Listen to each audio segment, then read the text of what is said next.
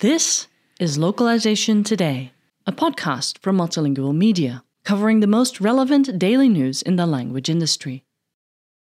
A botched translation of promotional material could have cost the election for supporters of San Francisco's Proposition A. The proposition, which would have allocated $400 million toward the city's public transportation system, needed a 2/3 majority in order to pass. It received 65.11% of the vote. Had it received 3,350 more votes, it would have passed. Though Proposition 8 was backed by several powerful local politicians like Mayor London Breed, numerous mistranslations in the Spanish language campaigning might have hindered its ability to resonate with Spanish-speaking voters.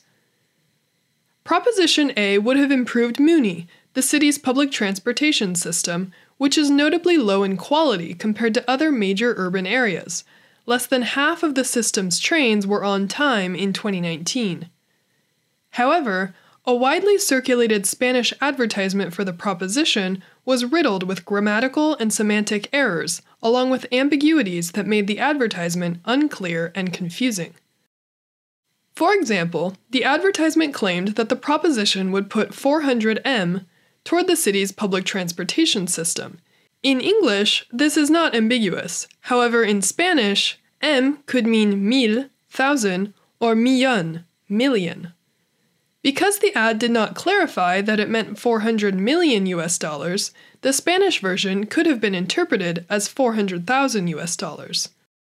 Another instance involved the mistranslation of several words, leading to at least one relatively incoherent sentence. Local organizer Kema Hernandez Gil pointed out on Twitter that the advertisement's translation of the sentence, "The bond funds these priorities," was relatively nonsensical, due to the use of incorrect translations of the words bond and fund, along with a typographical error in the translation of the word this. In this instance, the advertisement used the word fianza, which refers to a bail bond, instead of the more accurate bono. Additionally, the word fonda was used for fund. In Latin American Spanish, this word is typically used as a noun to refer to an inn or tavern. As a result, a back translation of the Spanish advertisement sentence, "La fianza fonda estas prioridades," into English would yield something like "the tavern's bail bond these priorities," a far cry from the intended "the bond funds these priorities." It should also be noted that prominent machine translation systems like Google Translate and Microsoft Translator produce a more accurate translation of the original sentence, making it unclear how such an error wound up in the final product of such a major proposition. According to the local news outlet Mission Local, Myrna Melgar, a San Francisco politician, called the errors disrespectful and a little tone-deaf. Other elections this year have also been characterized by erroneous translations.